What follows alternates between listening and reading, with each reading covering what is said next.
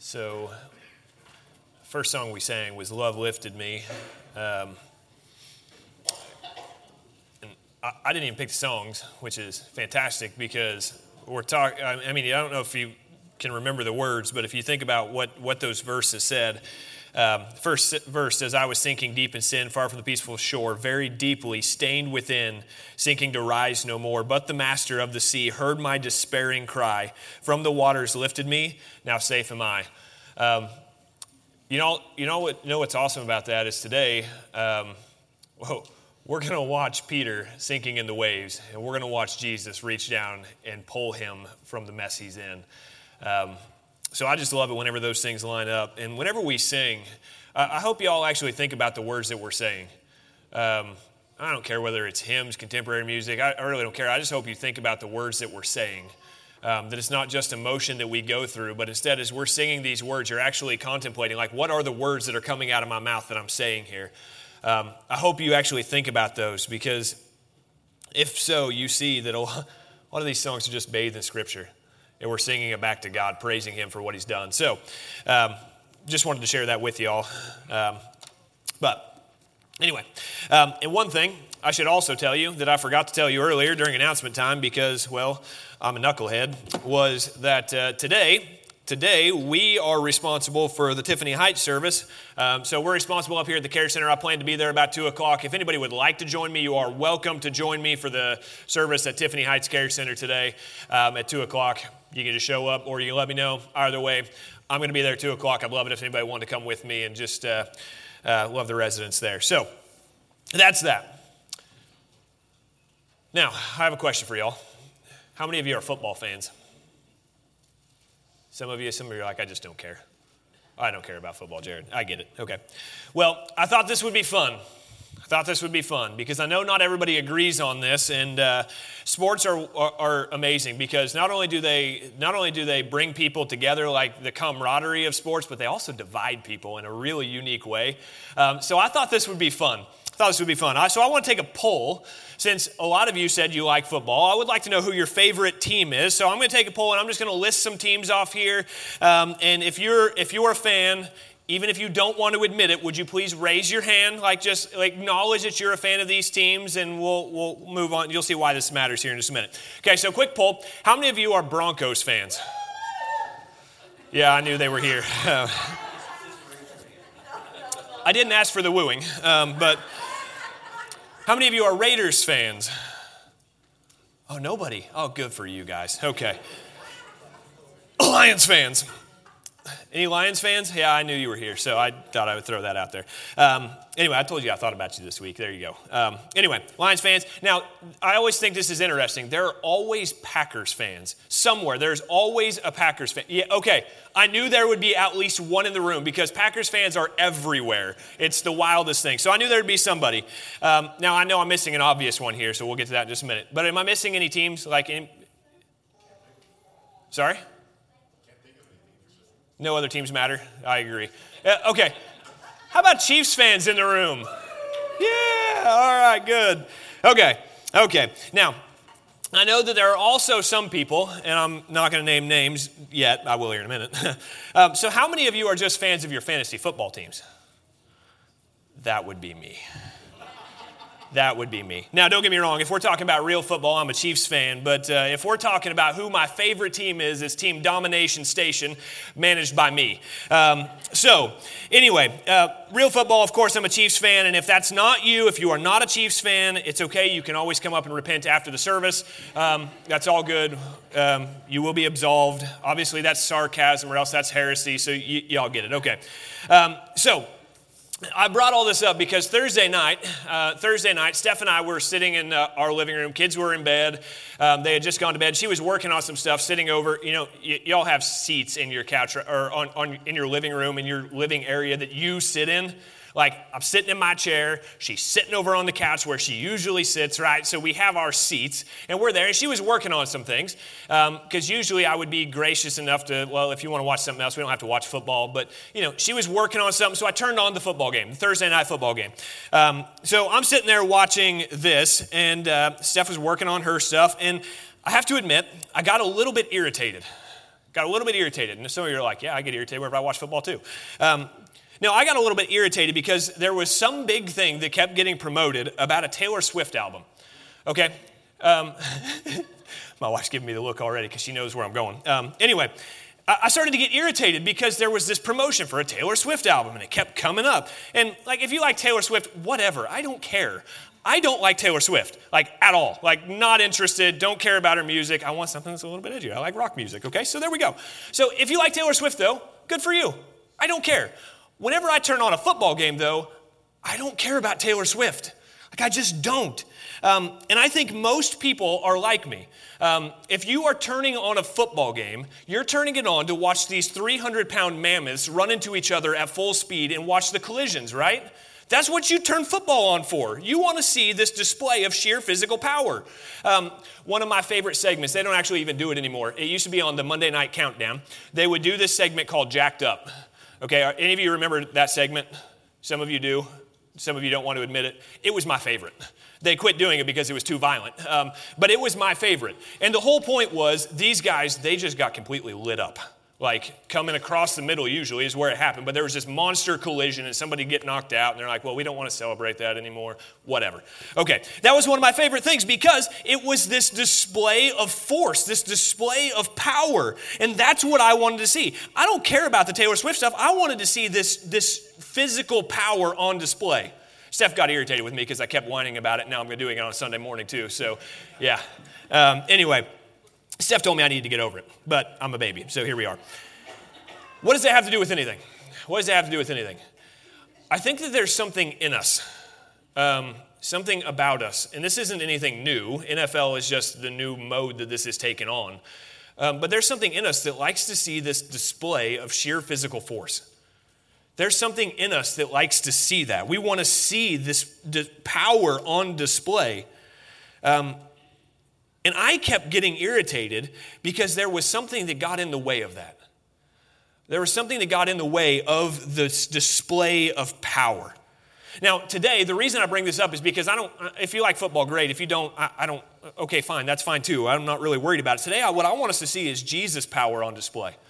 And how some of these other things, they come in and they get in the way and they distract us from this display of power that Jesus has. He has power far greater from anything these linebackers have in the NFL. Like they have nothing compared to King Jesus. So what we need to understand is that we need to push the distractions aside, push the distractions away so we can focus on His power, on His preeminence. That's what we want to see. And that's what I want us to look at today.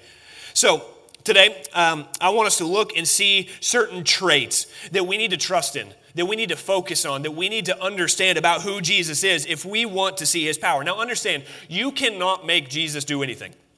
That's just a fact. You can't make Jesus do anything. You can't make God do anything. Okay, God is God. He's going to do what He wants, when He wants, with whom He wants, where He wants, how He wants. God is in charge. But what we can do is position ourselves to see Him more clearly. We want to see Him more clearly. Now, if you're content with the distracting fluff that the world wants to throw at you, well, I suppose you can do that, but you're just missing out. Because there is a display of power in Jesus.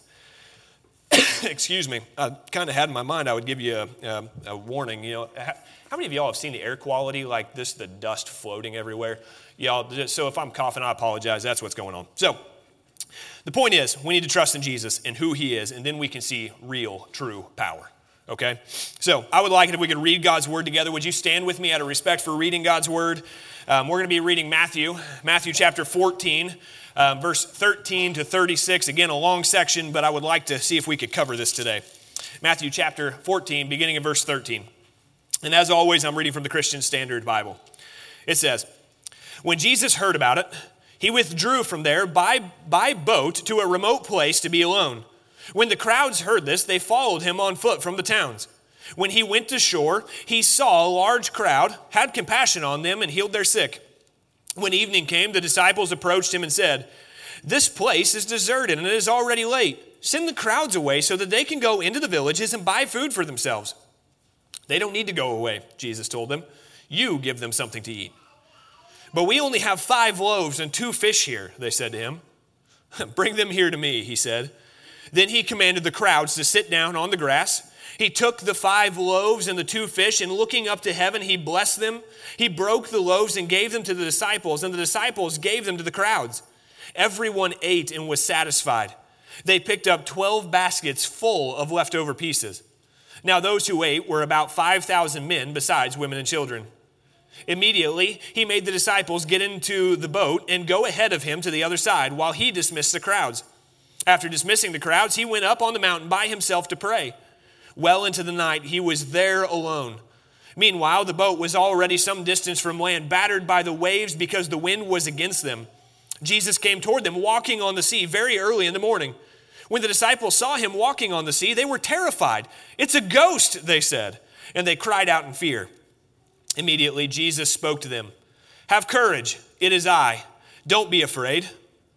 "Lord, if it's you," Peter answered him, "command me to come to you on the water." He said, "Come." And climbing out of the boat, Peter started walking on the water and came toward Jesus. But when he saw the strength of the wind, he was afraid, and beginning to sink, he cried out, "Lord, save me." Immediately Jesus reached out his hand, caught hold of him, and said to him, "You of little faith, why did you doubt?" When they got into the boat, the wind ceased. Then those in the boat worshipped him and said, "Truly you are the Son of God." When they had crossed over, they came to shore at Gennesaret. When the men of that place recognized him, they alerted the whole vicinity and brought to him all who were sick. They begged him that they might only touch the end of his robe, and as many as touched it were healed. Thank God for his word. You may be seated. Let's pray together. Heavenly Father, God, we are thankful for this time that we can come together around your word, that we can open this word and we can see who you are. We can see your power on display. Lord, today I pray that you would help us to push aside all the distractions, all the fluff of the world, all the stuff that might get in the way or just beg for our attention. Lord, I pray instead we would have a single focus, that we would want to see Jesus, that we would want to see you and your power and your preeminence over everything else. So Lord, today I pray that you would help us to see you in your word, through your word. So Lord, I pray that you would send your Spirit to teach us today. And we ask it all in Jesus' name. Amen. Okay. Again, what we want to see is Christ's power, and we see that power when we trust in who he is. So that's what I want us to look at. I want us to see who he is. I want to see these different aspects of who he is so that we might be able to see his power more clearly. And the first thing that we see here is that we see Christ's power when we trust in his compassion. We see Christ's power when we trust in his compassion. So we picked up in verse 13, it says, when Jesus heard about it. Now, what is he hearing about? What is he hearing about? Well, if we go back, instantly whenever I started thinking about this, I thought, well, he heard about John's execution. And I think that's part of this. But really, if we look at that, that's kind of this ellipsis. It's this section here where it's kind of this other thought, okay? And really where we need to go, instead of going back to verse 12, we need to go back to verses 1 and 2 of chapter 14 to see what Jesus is hearing about. And what he's hearing about here is Herod in this paranoia he has about what he presumes is a resurrected John the Baptist who has these new miraculous powers because of this resurrection. So Jesus hears about Herod's paranoia and what he's doing as a result. So when Jesus hears about it, it says that he withdrew from there by boat to a remote place to be alone. Now, what is Jesus doing here? Is he just running away for the sake of running away, or is he actually doing something? I would contend he's doing something, and he's doing something that, if I'm just being totally transparent, I'm not good at this. I'm not good at this thing that he's doing here. See, Jesus, he's practicing a discipline that we got to discuss as a small group here a while back as we went through this book called Spiritual Disciplines for the Christian Life. And we talked about some of the disciplines as Christians that we should engage in so that we can know Christ more deeply. And really, what he's practicing is silence and solitude. He needs to be by himself. Now, we all know Jesus was a busy guy, right? If you don't know, go read the Bible and you'll see Jesus was a busy guy. He had a lot going on. He had people who were draining on his time almost all the time, people always vying for his attention, for his affections, people always wanting to be closer to Jesus. And it was. Now, I'm not saying it was just a bad thing that they were wanting to be close to Jesus. That was good for them. But it was. Jesus had limited time while he was here on earth. So they were clamoring for more of his time. And we believe that Jesus, while completely God, he was also a man. He was a man. He took on flesh, which means, I don't know if y'all are like this, but sometimes I need rest. Y'all ever need rest? I think you probably do. Jesus needed rest. He needed time to be alone with his Father. And that's going to happen again here in verse 23. We're going to see him trying to get alone with his Father. But we see it other places in the New Testament also, where Jesus just wants to pull away for some time so that he might have time to recharge himself, so that he might have time of prayer and time of rest. Now, Jesus practiced this discipline, one that I think we would all do well to practice, this silence and solitude. And like I've already admitted, I'm not good about finding time just to be alone and to be quiet and be alone and just pray. Like I'm not the best at this. I could do better. And I'm sure I'm not alone, because we live in a day where everything is so busy, everything is so loud, everything wants your attention, and that stinking cell phone goes off 24/7, and you never have time just to sit and be alone with your God. We need to make time, schedule time to be alone with God. And Jesus is practicing this here. Quoting from Donald Whitney, who wrote that book I mentioned just a moment ago. This is a long quote, but I would like to read it. He said, "When we consider it in light of Scripture, we realize that it would be neither right nor desirable to be cloistered from our God-given privileges and responsibilities involving other people." In other words, what he's saying is it's good that we have responsibility involving other people. He says, biblical reality calls us to family, fellowship, evangelism, ministry, and other aspects of life in the local church for the sake of Christ and his kingdom. And yet, sometimes our souls crave separation from noise and crowds into silence and solitude. Just as we must engage with others for some of the disciplines of the Christian life, so there are times when we must temporarily withdraw into the disciplines of silence and solitude. And I think Whitney says that really well. While there are certainly times we need to be involved with others, and that's not a bad thing, it's good to be around others. I'm glad y'all are here today and you're not just home alone. Like, I'm glad you're here.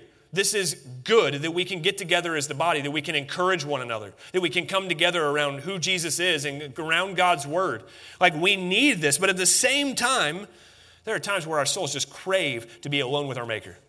And we need to practice this discipline. And Jesus is doing so here. And then we get to the last part of verse 13. It says, when the crowds heard this, that Jesus had withdrawn, Jesus had gone away by himself, the crowds hear it, and they follow him on foot from their towns. Jesus couldn't get away. Jesus could not escape the crowds. He tried. Everyone wanted to see this miracle-working prophet from Nazareth, this guy who has been healing the sick, who has raised the dead. Like, they want to see this guy. They want to be closer. So they follow him from their towns. And in verse 14, I believe we get the main thrust of this section. It says, when he went ashore, he saw a large crowd. Now, it's going to go on here in just a minute, but stay with me. Now, Jesus, trying to get away from the crowd, he goes in a boat, goes a little ways away, and as they come, people follow him. They are so tenacious that they follow him on foot from their towns to a deserted place. Now, if I'm Jesus, which I'm certainly not, but if I were Jesus here, I would be irritated. I would probably get mad. And I think many of you are probably like me. Look, Jesus has been with the crowds. He has been talking to the crowds. He's been teaching the crowds. He has been healing the sick. He has been casting out demons. He's been doing all of these things, focusing on people, and he just wants some time alone. Now, if this is me and I see people starting to follow me, I'm going to be saying stuff like, would you just give me a minute to breathe? Like, just go away for a while. It's a good thing I'm not Jesus, because what he does is very different. Verse 14 continues. It says he saw them, and then he had compassion on them and healed their sick. See, we don't know what these people know about Jesus, and it really doesn't matter.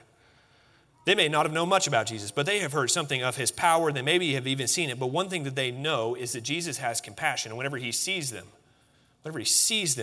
he'll have compassion on them, and that's what he does here. He sees the people, has compassion on them, heals their sick, but that's not the end of the compassion that he shows here. Instead, it continues, verse 15. We find it's starting to get late now because he spent all this time healing the sick, had these people coming to him, and the disciples come, and they're worried about the people having food to eat, so he says, send them away so they can go buy themselves a meal. And in verse 16, Jesus tells the disciples to feed these uninvited guests who were also a drain on their time and their energy and their resources. I mean, think about that if you're the disciples. Now Jesus is saying, no, you feed them. There's thousands of people around. You go feed them. What? Are you kidding me? No, we don't have what it takes to do this. And they actually say as much. Right? There's the pragmatic issue in verse 17. They say, we don't have much here. We only have 5 loaves and 2 fish. I'm going to steal from another preacher because I thought this was really funny. I heard a preacher call this a Hebrew Happy Meal. I thought, oh, that's clever. Or a Levitical Lunchable. I'm like, oh, that's good. That's good. I'm going to steal that. So I don't even remember who it was. But I thought that was clever. So all they have is this Hebrew Happy Meal. They got these 5 loaves and 2 fish. Now, quick side note that I think is worth just touching on briefly. Why 5 and 2? Why 5 loaves and 2 fish? I've read a lot of authors and a few who try to ascribe some theological significance to the numbers 5 and 2. My opinion, the reason it's 5 and 2 is because they had 5 loaves and 2 fish. That's why it says that. I think that that's exactly why he says it. There's 5 loaves, 2 fish. That's why they say 5 loaves and 2 fish. I don't believe that there's any underlying theological significance. It's just an accurate book, accurate retelling. So there you go. That's just fun. I love those things. Verse 18, Jesus says, bring them here to me. Then he commanded the crowds to sit down on the grass. He took the 5 loaves and the 2 fish, and looking up to heaven, he blessed them. He broke the loaves and gave them to the disciples, and the disciples gave them to the crowds. Everyone ate and was satisfied. Listen, no matter how little you think you have, here's how I want to encourage you. Take it to Jesus. Like, it's really not about what you have. It's more about who he is and what he can do with what you have. Last week, I guess it wasn't last week. It was the last week we were in the book of Ruth. Last week we were in the book of Ruth together. I think I mentioned to you all that Jesus doesn't want you for what you can offer. It has nothing to do with what you can offer. Jesus wants you because he wants you. Now the truth is, whenever you bring him what little you have, he can multiply it. I'm just going to tell you my story. So most of y'all know me pretty well by now. I don't have a lot to offer, and that's just like some of you are going to be like, oh, Jared, you're just being humble. No, really, I just know what I am and who I am. I'm not like God's gift to preaching or anything. Like, I'm not a great orator. As a matter of fact, I always think it's funny that I preach in front of a room of more than 100 people every week now, because if we rewind, let's just go back 15 years, where I'm coming out of high school and going to college, and at that point, and my wife and my parents, my brother, they'll all attest to this. I couldn't have done what I do today. There is no way I could have stood in front of you, I guess sat in front of you, and opened God's word and spoke. I just couldn't have. And my college speech professor would agree, by the way. I failed that course because I couldn't speak in front of people. I would stutter, I would stammer, I wasn't able to articulate what I needed to say. I just couldn't do it. And the funny thing is, some of you are going to judge me here for just a moment. I used to sell cars. Okay, whatever. Whenever I started selling cars, I learned that whenever I got nervous, I got a country accent. Don't know where it came from. I went deep south, and I don't know why. But it just came up. Like, I got this accent, and I don't know why. It just happened. So anyway, maybe that's why I say y'all still. But anyway, it just came out, and I don't know why. And I remember when I first preached, I thought, I can't do this. No way I can do this. Like, I'm not saying I'm a great preacher today. Y'all, just so you know, there are better preachers than Jared Allen out there. Mind blown. But what I know is I couldn't have done this apart from God taking the little bit I had and multiplying it. Now, am I saying that if you're not a good public speaker and you take it to God, you're going to become a preacher? No, that's not what I'm saying. What I'm saying is I didn't have much to offer, but the little bit that I had, I gave over to Jesus. And he multiplied it and used it, and he's doing something with that I couldn't have done on my own. That's what I know. So that's my story. He can take whatever you have, and he can do something incredible with it, even when you think this is nothing. 5 loaves, 2 fish fed thousands. That was not enough. But Jesus made something out of nothing. Okay? So I just want to encourage you, whatever you have. Now, some of you are thinking, I'm not doing that because I don't want to be a preacher, and I get it. But take what you have to Christ. Take it to him, and he can multiply it beyond your wildest imagination. Okay, so give him your gifts, give him your talents, give him yourself, and see what he does with it. And here, whenever he gets these 5 loaves, 2 fish, he takes it, he lifts it up, he blesses it, which was normal for the head of a Jewish household at this time. Before a meal, that's what they would do. They would bless it, usually holding it up ahead of time. But then he allows his disciples to be a part of this blessing, blessing the people. He allows his disciples to be a part of it. These disciples, they're like, send them away. And Jesus says, no, you're going to serve them. He says, you're going to be a part of blessing these thousands of people. You who have nothing to offer, you are going to be a part of blessing them. See, Jesus doesn't go out and serve all of these thousands of people by himself, does he? No, he breaks the pieces. He takes the little bit that was there, gives it to them, and then allows them to go out and be a blessing to these people, to serve this crowd.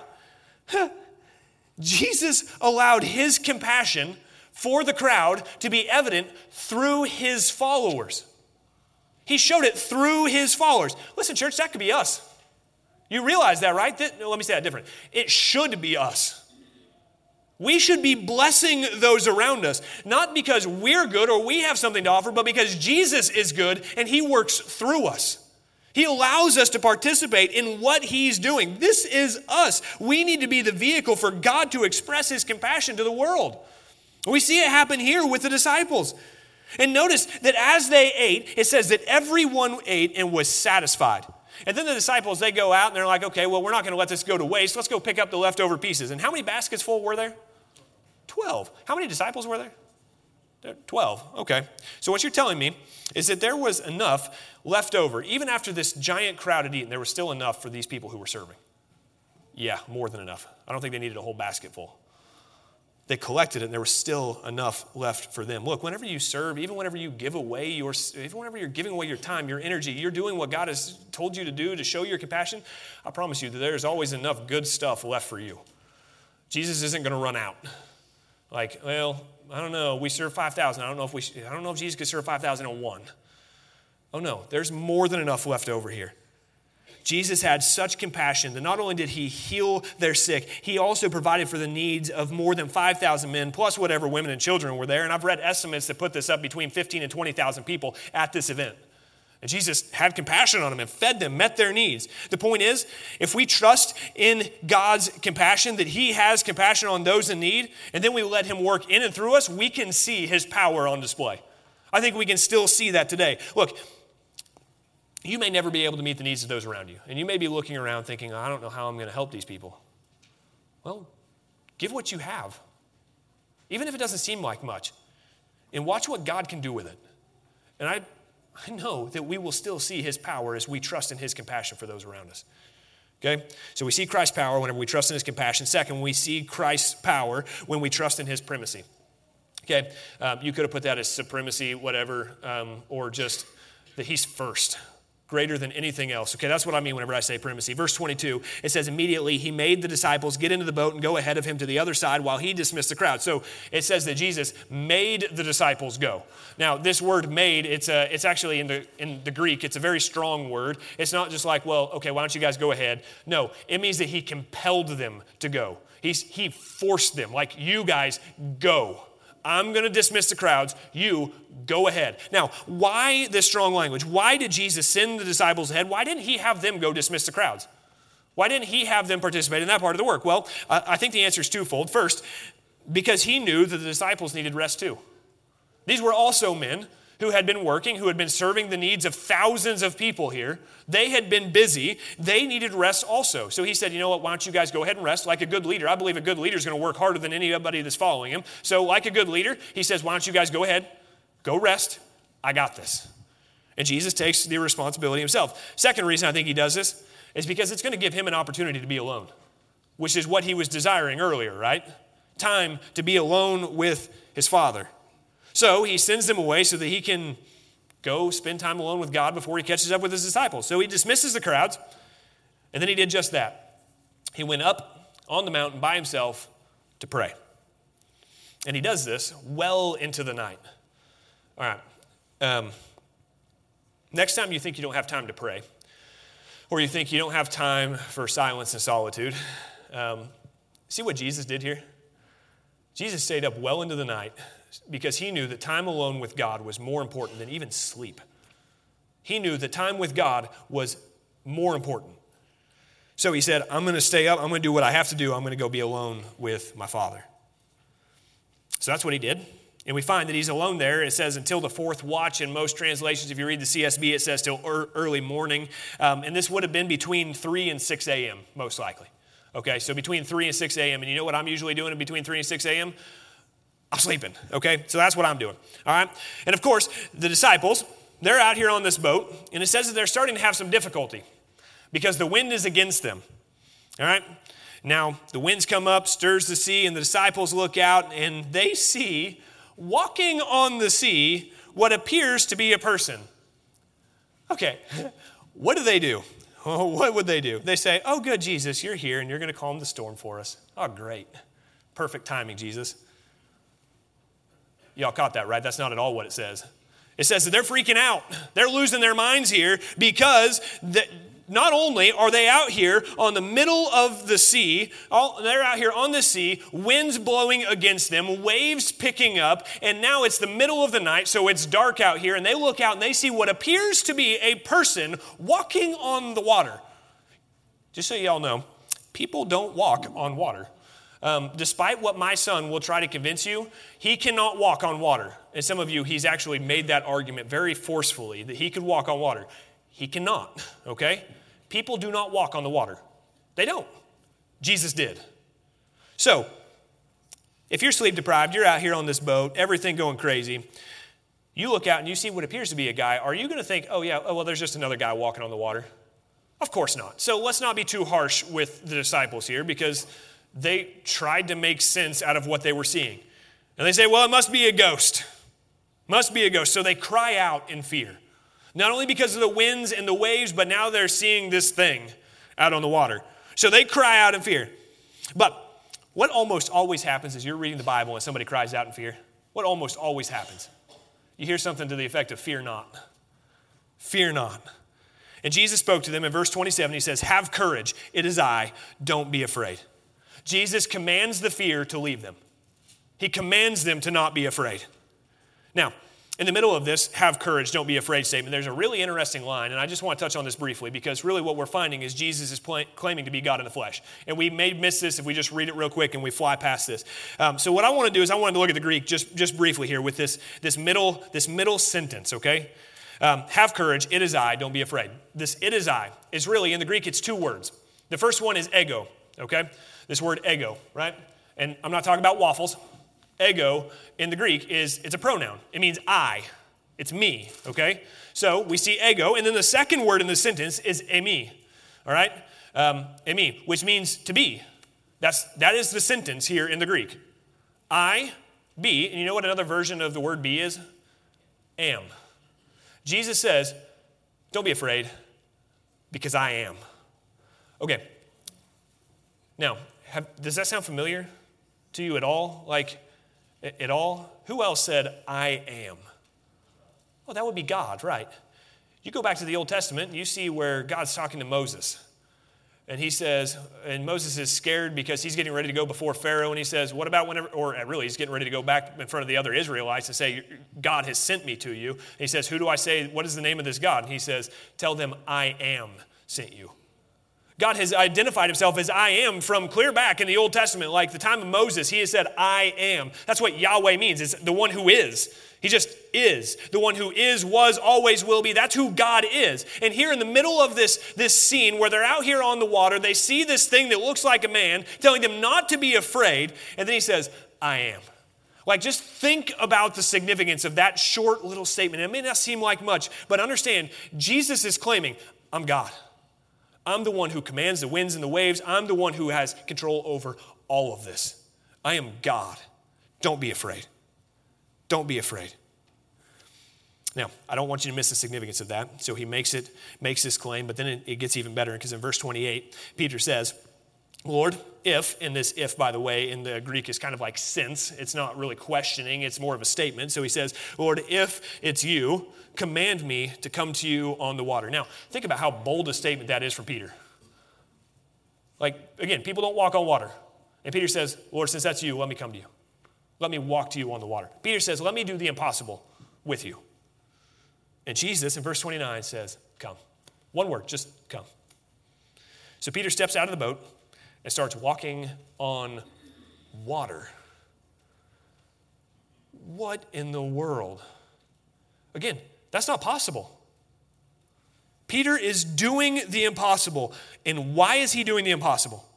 Because he's trusting in Jesus' primacy.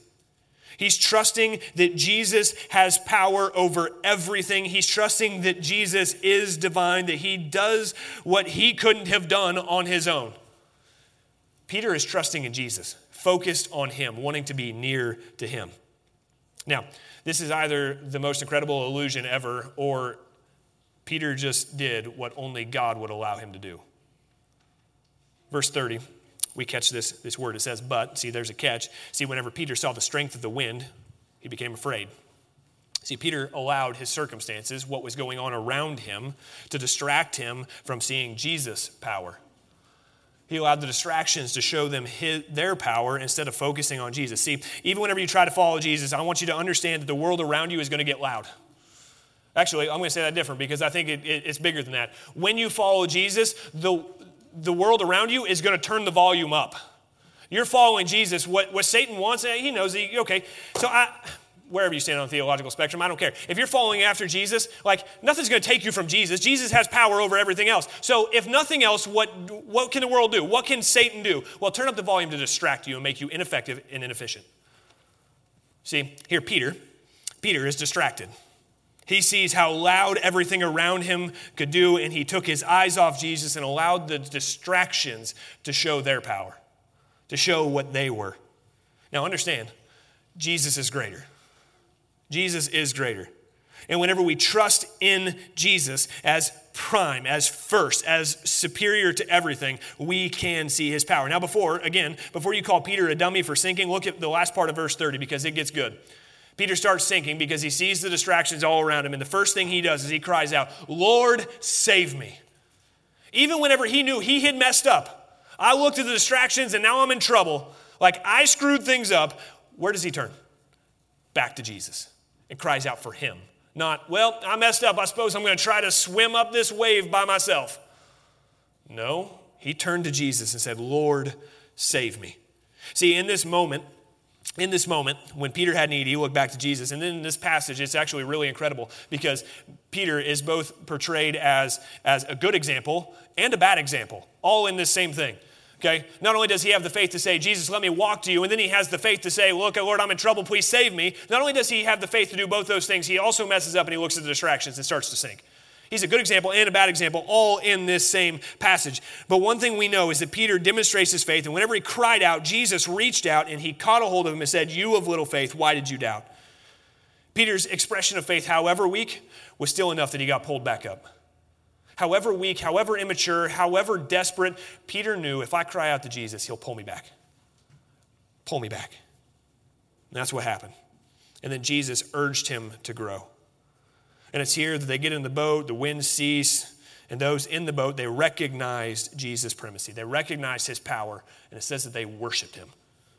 And just to be clear, whenever we see Jesus' power, his primacy, we will respond in worship. And that's what we should do, saying, like they did, truly you are the Son of God. Now, I don't know that they knew exactly what they were saying at that point. One thing I do think they know is they saw God's power on display. As a result of that, they worship Jesus. They worship him. So no matter how immature you think your faith is, no matter how weak you think your faith is, turn to Jesus, cry out for help, and then worship him because he has power. Okay, so we see Christ's power whenever we trust in his compassion. We see his power whenever we trust in his primacy. And then finally, we see Christ's power whenever we trust in his willingness. Okay, when they had crossed over, they came to the shores of this place called Gennesaret. And Jesus, his fame was apparently enough that the people of this place, they recognized him. They recognized him and they started spreading the word, hey, Jesus is here. This miracle-working prophet from over in Nazareth, he's here now. Okay? So they started bringing all of their sick. And in verse 36, it says they begged him that they might only touch the end of his robe, and as many as touched it were healed. The people apparently knew what Jesus was capable of. They knew what he's capable of. They knew that he had power. They'd seen him do some incredible things already, and they came to him pleading for him to do more, and Jesus did. And he did. Look, I'm going to be pretty brief here, both because I'm running out of time and two, because I don't think I need to hammer this too much more. I think you might get the point already. But We need to look for his willingness. See, I've had the privilege of, as a pastor, as a Christian, as just a brother and sister, as a brother in Christ, like I've had the opportunity. I know I almost said brother and sister. I'm not a brother and sister, y'all know. I'm just a brother. Yeah, I know. I saw some of you smirk whenever I almost said that. Yeah, good stuff.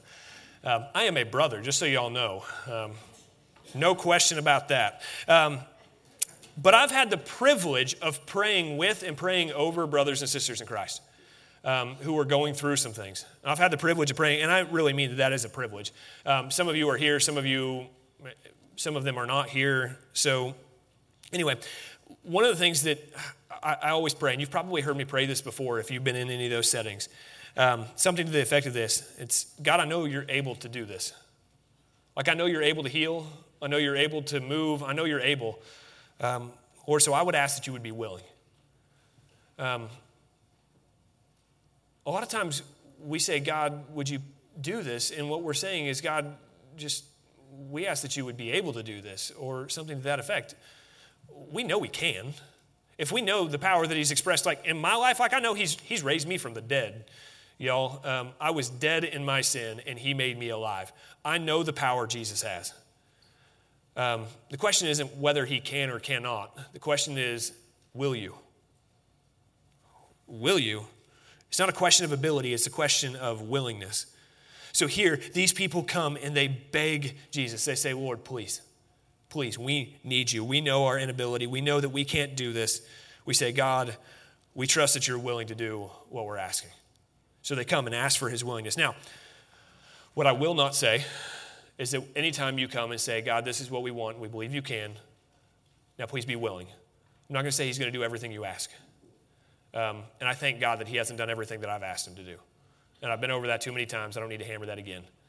But whenever we come and we pray and we say, God, here's what I want. Now I pray that you would be willing. He will answer the prayer you pray.